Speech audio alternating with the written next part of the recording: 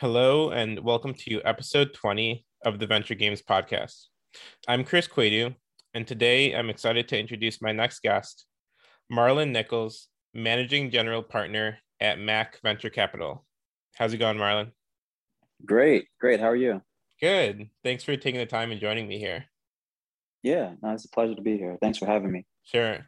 So, to kick things off, for those who don't know you, can we just dive into your professional background? Yeah, so I'll go all the way back to undergrad. So Awesome. studied management information systems at Northeastern University in Boston. Graduated and joined a startup. I was a kind of a founding employee at a seed stage enterprise software startup called Frictionless Commerce, where I spent, I think, somewhere between 3 and 4 years. Ultimately, helped the company expand into the UK and Europe, and then they were sold to SAP. From there, I transitioned to a career in consulting. First, I was working with the Blackstone Group on kind of post M&A transactions, so like the integration work, the technology selection, the shared service organization creation, all that stuff. And then from there, transitioned over into straight strategy consulting with a focus on media and entertainment. So I worked with companies like Warner Music and McGraw Hill at the point in time where the internet was starting to become ubiquitous or proliferate, and they Mhm. were experiencing their own kind of challenges in their industry. So the job was basically to help them navigate that. Ultimately, I decided I didn't want to operate, one company, and I didn't want to be a consultant. So what was next? And I set my sights on venture capital, decided to go back to business school to pursue it. I landed at Cornell University at the Johnson School, and had the privilege of leading the school's pre-seed fund for a year and a half of the 2 years that I was there as its CEO. And that kind of set me up to land a job at Intel Capital, which at the time was one of the largest and most active venture firms in the world. I think in those days, we were deploying anywhere between 200 and 500 million per year in primarily Series A and Series B startups. And yeah, had a nice run there, about 5 years, and then decided it was time to move on and create my own vehicle. And so that first vehicle was called Cross Culture Seed Stage Fund, and the current vehicle is kind of an extension of that, or iteration of that, which is called Mac Venture Capital, also a seed stage venture fund. And so that's the kind of the short version of the career. Awesome. And I actually just briefly wanted to go even further back, so I know you are actually from Jamaica. My mom is from Jamaica as well. So, there aren't a ton of Jamaican VC investors in the US, or I'm sure probably not in the world. And so, I know you were young when you were in Jamaica. So by any chance, did you even have any idea that this whole sort of startup world even existed when you were there? And are there other Jamaican investors that you are aware of? So I mean, the short answer is no. I Hmm. I came to the U.S. when I was 7, Hmm. so I didn't. I mean, I barely knew what a firefighter was, right? Sure.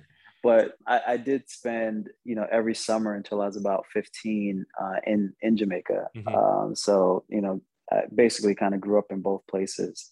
Other Jamaican investors, I'm not sure. There's some Haitian Hmm. investors and definitely some Hispanic folks, but Sure. I'm not sure. No one's coming to mind in terms of they're definitely founders, like Yeah. entrepreneurs, but investors, I'm not so sure. Mhm. Sure of. At least they're not. It's not coming to my mind right now. Sure. Yeah. Well, it's great. You could help put Jamaica on the map, and I hope I'm able to help there as well. So, another thing I want to touch on that's just kind of interesting, right, is that Mac, from my understanding at least, is a merger of two different funds, and mergers within VC are pretty uncommon. And so I'm just curious, why did these two funds come together? Yeah. So I was I guess, at a crossroads with cross culture, where we had built a pretty successful fund. It was a sub $50 million fund though, and I didn't have a full time another full time general partner Hmm. with me. My co-founder and partners, Troy Carter, and Troy is a music mogul, plays in a lot of different spaces at the same Hmm. time. And so, to build the franchise that I had in mind or have in mind, I knew that I needed a larger team, a larger, more dedicated team. I say dedicated as opposed to committed because Troy was very committed. But in terms of time, we had to split that with other endeavors. And so I thought to myself, I can go and I can try to hire a bunch of folks and build relationships over a period of time, and and then Mm-hmm. kind of launch or whatever, or relaunch, or I could start conversations with groups that have a similar mindset and that we've had experience working with in the past. And the top group that came out of that consideration was the team at M Ventures. Mm-hmm. Adrian, Mike, and Charles. And so we started to have those conversations, and spent about 6 months getting to see what it would be like to actually work together day in and day out. And then at the top of 2019, decided that we were going to give it a shot and actually go through the legal process of creating a new firm and a new fund. And we just pulled our resources together and created it. So, and it worked out, right? So our first fund was 110 million is what we closed on, which was a bit higher than what we are actually trying to raise. So so we're happy about that. And and it's performed really well, right? Today, I mean, we're for our vintage, we're in the top 5 percentile in terms of performance. So it's worked out pretty well, and we're all committed to building multi-generational firm. And then before we dive further into Mac and some of the other things you're up to, I know you also spent some time playing basketball overseas. And so, number one, I guess, what level did you actually get to as far as your basketball career? And how has your experience as a basketball player and an athlete informed sort of your investing or just your professional career at all? Yeah. So to how far I got, it was a semi-pro team in the UK. So pretty competitive. For me, it was more of a chance to, I was in a foreign country. I didn't know a lot of people. So it was a chance to kind of build a community, Mm-hmm. if you would, and do something that I've basically done a good percentage of my life, and I was pretty good at.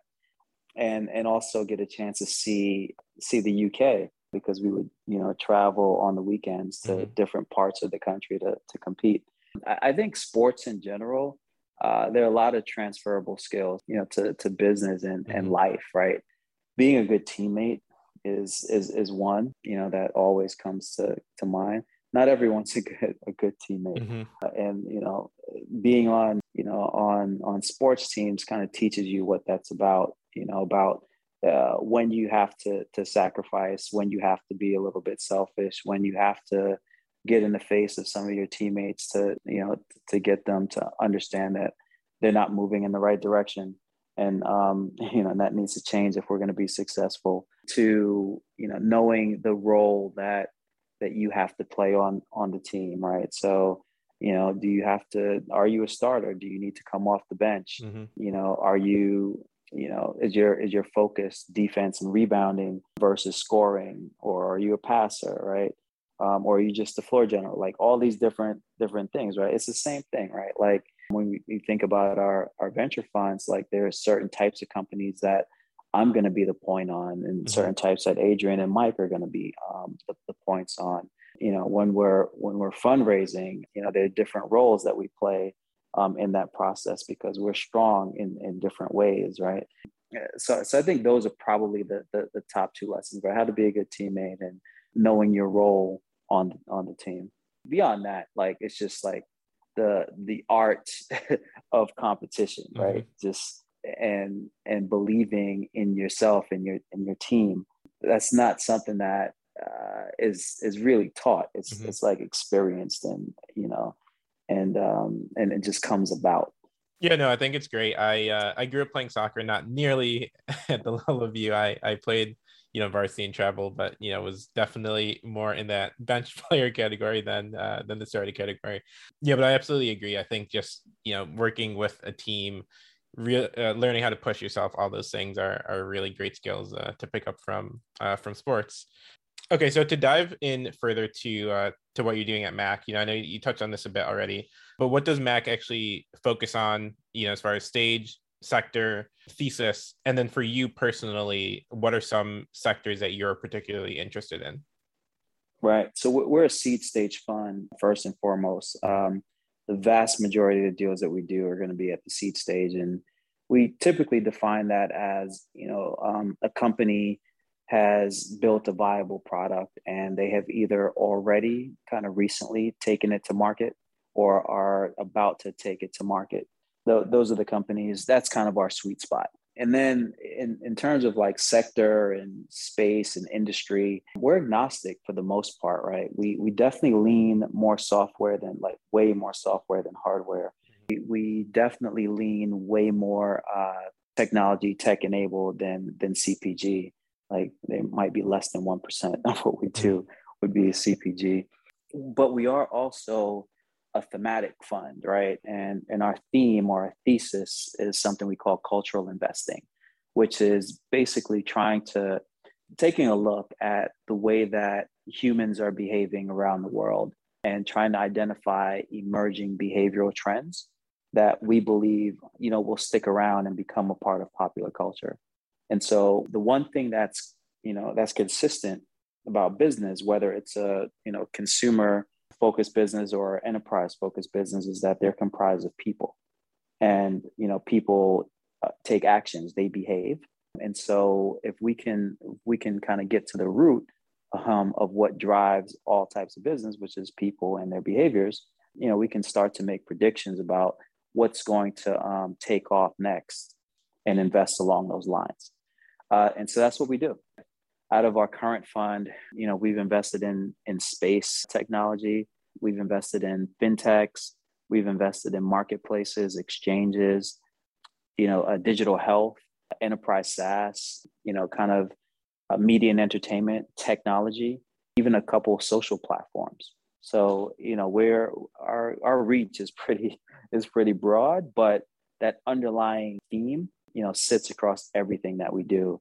And the other thing is that we'll never make an investment if we don't believe that we can add a good deal of value to the entrepreneurs and the company that they're building. Mm-hmm. And then not too long ago, you guys wrote a piece on sort of, quote unquote, the state of technology and culture. And the subheading to this particular piece was gaming takeover. And so within gaming, what are some of the interesting cultural trends that you guys have seen that you think are interesting from an investment standpoint? Wow, that feels like ages ago now. I mean, I try to pull back from it. One of the things that we definitely saw is that there were more women that are in the gaming industry than the industry gets credit for. And they're coming in a significant way. There are also more there's a growing number of diverse people in the space. The other thing that we saw, amateur going to professional, right? There are more and more vehicles or platforms to cultivate, your gaming prowess, if you would, or skill set, and then which would then allow you to kind of graduate to the more professional ranks or more structured gaming. So, there are even scholarships in college for gaming now. So it's growing. The other thing is the types of games, right? So, if you think about like competitive gaming, that's more console and, got your headset on and you're doing the thing like 24/7. But there's a huge space around like social games and mobile centric games as well. And then also there's just the concept of gamifying a lot of different things. Like, we saw, companies that were building kind of almost game feeling products for construction where, there's very serious people doing very serious things, but, they're using this platform that essentially is structured like a game to build. So we've seen a lot of different things in and around the space. The biggest takeaway though is that it's not slowing down, and it's going to bleed out into basically all aspects of our lives, right? it may not be called a game, but the I guess the attributes of a game will be embedded into it. Yeah, no, I agree. I definitely would agree that the lines are seemingly blurring in a lot of areas. And, in some cases, it's hard to tell whether something is a game, or is this just another experience that's increasingly gamified? So obviously, maybe a bit of bias on my end, but, of course, I do think gaming is going to impact not just the gaming and entertainment industry, but a whole host of industries. Yeah. So, sort of following up on that, I'm just curious, are you a gamer yourself? If not today, have you been a gamer in the past? I was in the past. I don't. I just got to find the time to Mm-hmm. try to do it again. But growing up, I had an Atari, I had a ColecoVision, I had a Commodore 64 for the games. I had a Nintendo, Xbox 360, Mm-hmm. PlayStation. Uh, I was definitely big into games as like through college, and then Mm-hmm. something shifted. I think it was just time. And what kind of games were you playing back then when you were a gamer? All types of things. Halo was a big one that Mm-hmm. that I used to kind of group play. Definitely the sports games. I guess they're like 2K, Mm-hmm. 2K series, and yeah, and a bunch of fighter games too. Mm-hmm. Like Nintendo, I remember like Zelda and Metroid. Yeah. I'm like dating myself now, but No, the classics are definitely still worth playing today. So yeah, definitely good taste. But you have actually made a couple gaming investments as well. And so one I wanted to talk about briefly is just your investment in PlayVersus. What was sort of the thinking there? And how do you expect PlayVersus to sort of impact the gaming industry going forward? Yeah, I mean, so before anything else, that investment was a bet on Delane, the Mm-hmm. the CEO and founder. Like, I think he's an exceptional human being, and is going to make a significant impact on kind of the startup world, tech world in general. So I definitely wanted to work with him and do Mm-hmm. things with him, and he's also a friend now. We've gotten to know each other a bit.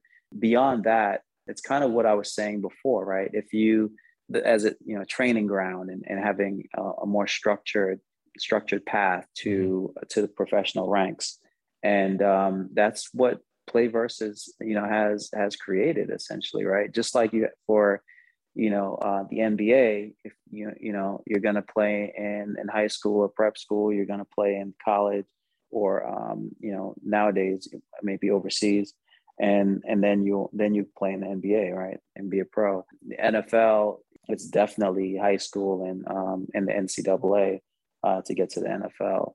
And baseball, you've got the minors, high school minors, and then the majors, or high school, college, and then the majors. But there wasn't anything like that for gaming, Mm-hmm. and PlayVersus basically created that. Right, they're the one singular platform where you could do everything that you need to do to run, an inter high school sports league, and now inter college sports league, as opposed to intra. Right, it's easy Mm-hmm. to do intra, to just run tournaments within your school or your organization. It's a little bit harder when you have to go across and work with leagues and do all this stuff. And PlayVersus basically created the platform and structure to be able to do that. And so that's kind of what I saw. Right, gaming is going to be, it is very popular. You saw that with like Twitch and things like that. Like, people watch other people play games. It's like it's a thing, and only growing. And there's a lot of money to be made in the space. So given that, there are going to be more and more people coming to it, and kids like to do things that they see professional entertainers and athletes do, and so it was just a matter of time, and they created the platform to do it. So it was that one was a simple Mm-hmm. decision for us.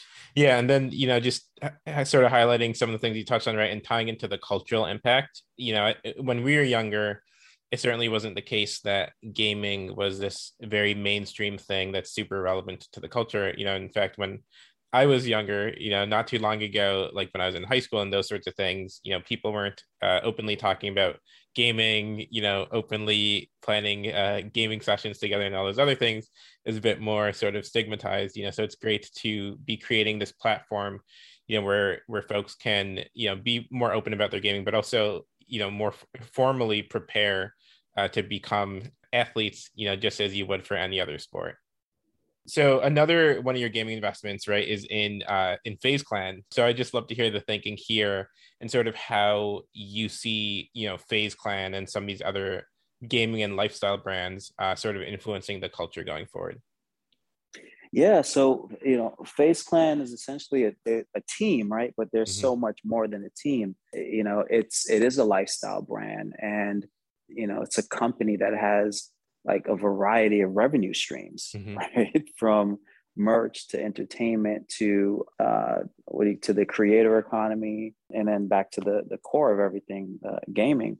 And there just wasn't another company that had a team that had all these other revenue streams and the type of reach that FaZe Clan has, right?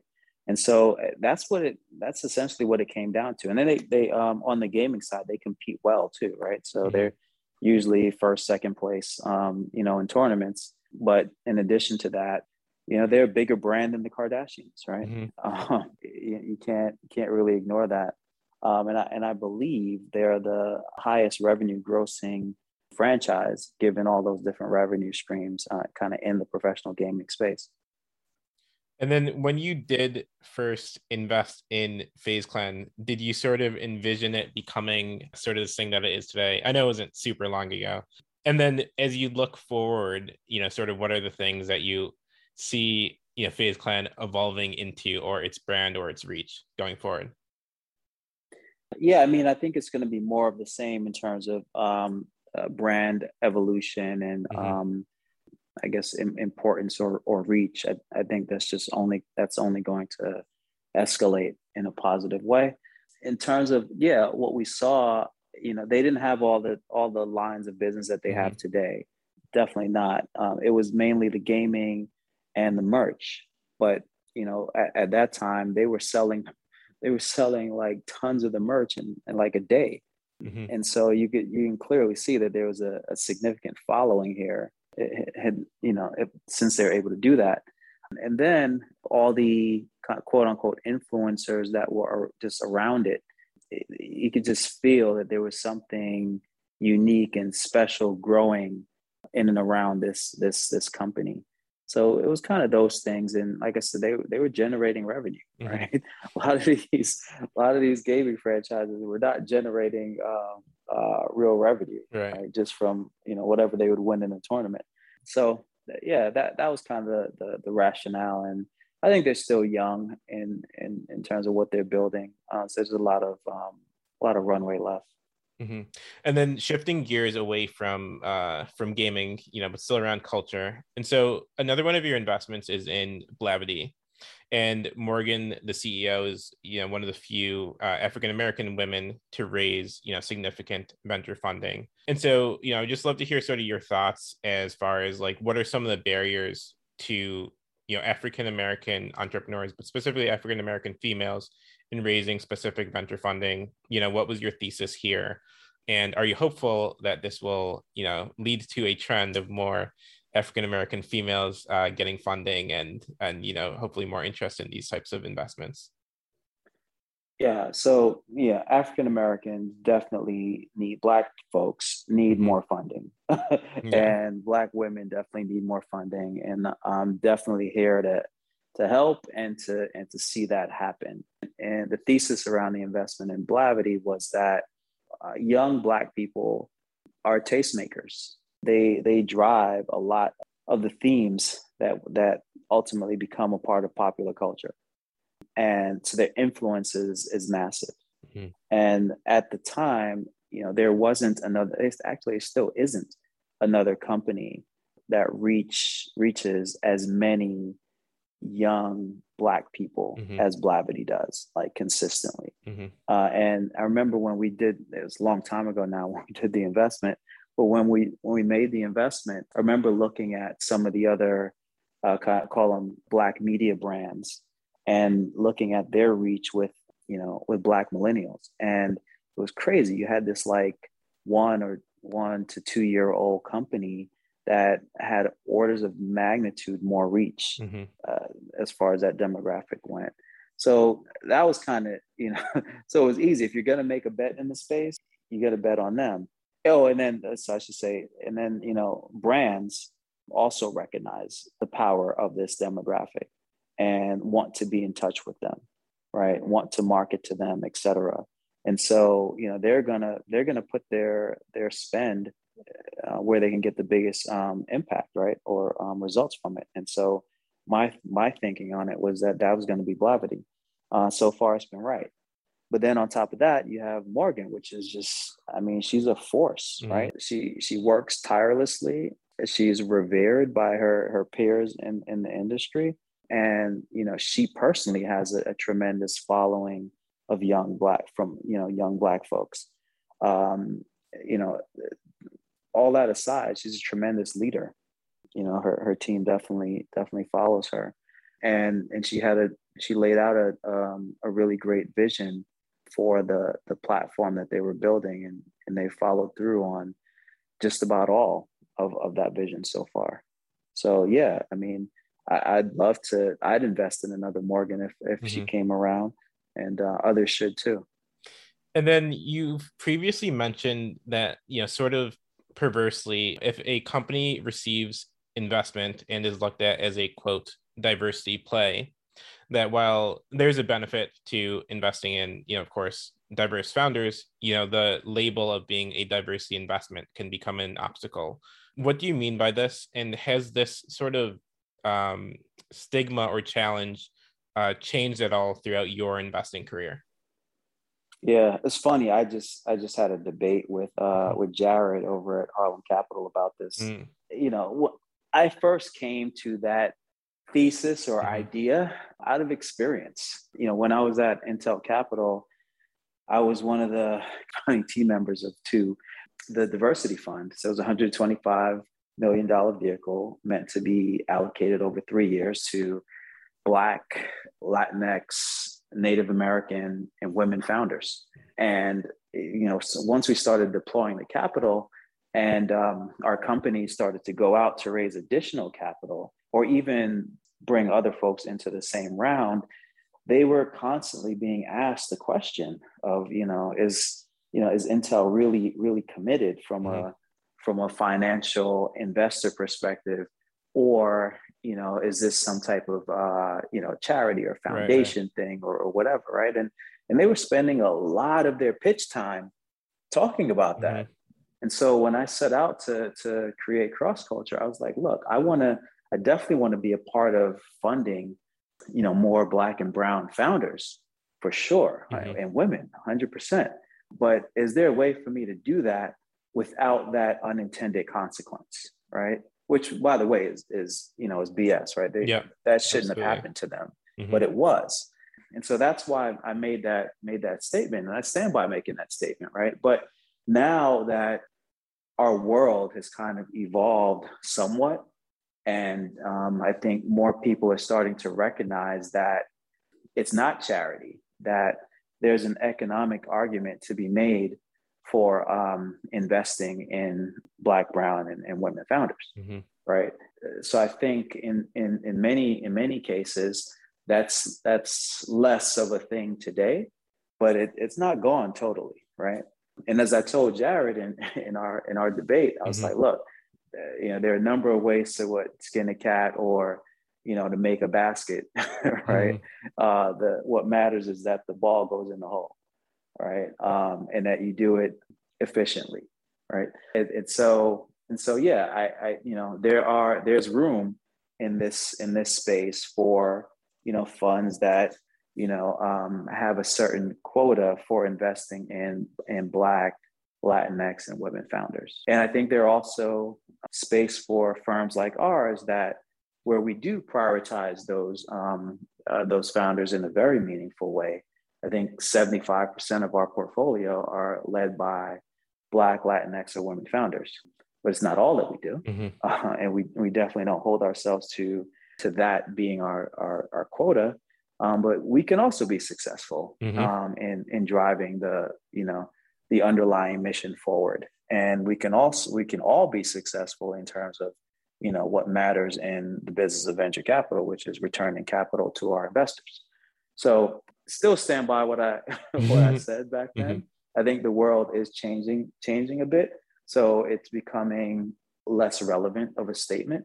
But back then it was super relevant and 100% factual. Sure. So last question on the topic of diversity, and to sort of end this topic on a more positive note, both looking at today's environment and just looking forward, what, if anything, makes you optimistic about the diversity challenges in both tech and the VC ecosystem improving going forward? The biggest challenge or reason for the disparity that we see is it all comes down to who's writing the checks, who's making the decisions.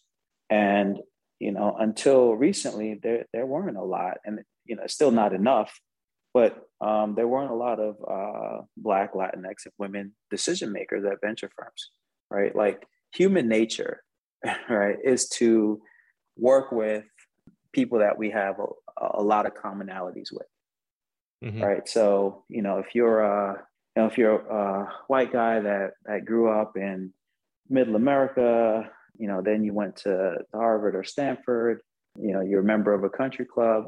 There's not a lot that you have in common with a Hispanic woman that grew up in the South Bronx, that was, one of 5 kids that had to go to community college and then go to some other college, but got her degrees and is building a company, right? It's just not a lot that you have in common with that person. Right. And so, if, that person comes into your office and then someone that resembles your exact experience comes into your office, you're going to be like, oh, this person can definitely win. Right. And you're more inclined to bet on them. That's just human nature. It's something that we all need to fight through, but we don't all do it as much as we should. And so the fact that the industry was primarily white and male, that led to most of the startups being primarily led by white and male founders. And so now, though, we're seeing, more funds that are where the leadership is majority Black or majority Latinx or majority women. That just means that, those entrepreneurs are going to get a fairer shot at goal. And so that's something that's changing. There, more of those funds are popping up. They're more, not enough yet, but there's some LPs that are prioritizing, making sure that they give some of these diverse-led funds a real look and an opportunity to showcase what they can do and perform. And I think, that continues to happen, then we're continuing to solve for the problem at its source. And I think that if you solve a problem at its source, you have a chance of actually, getting to positive resolution. I completely agree.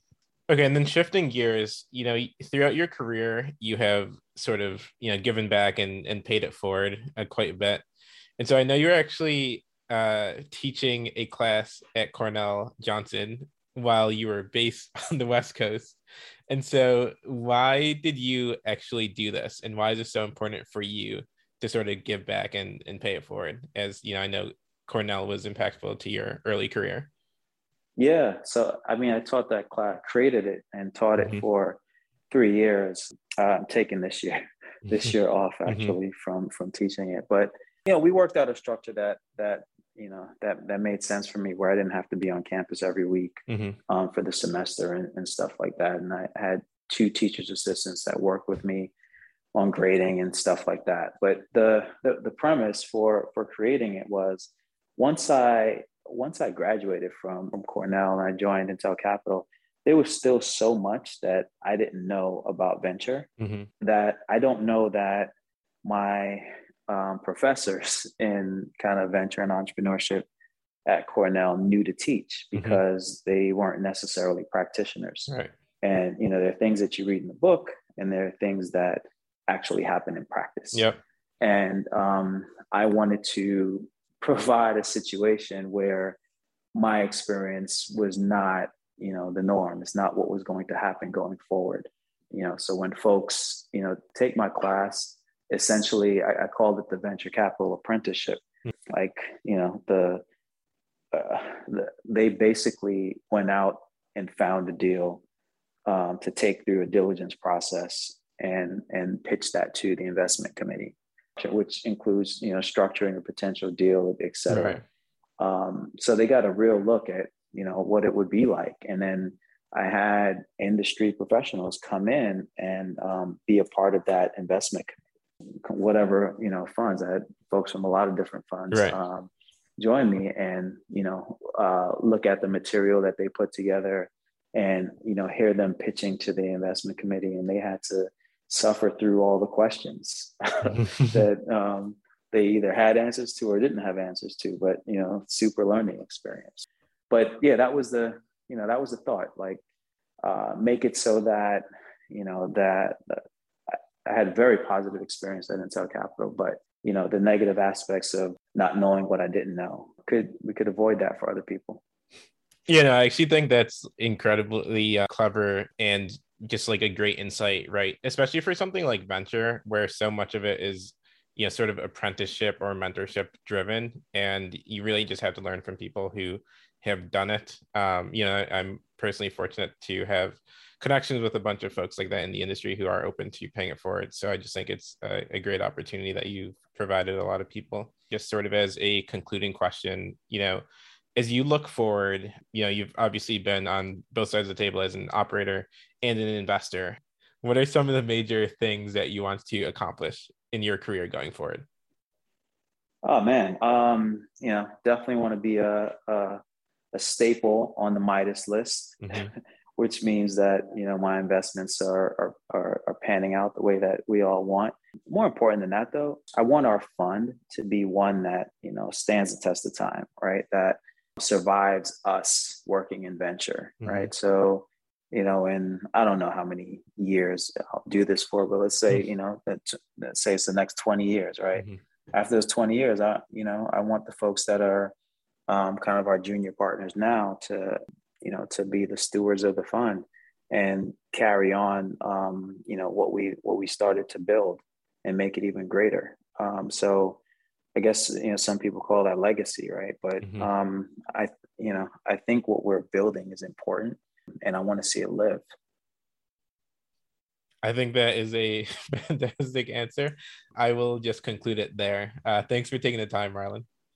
Yeah, thanks for having me. This is great.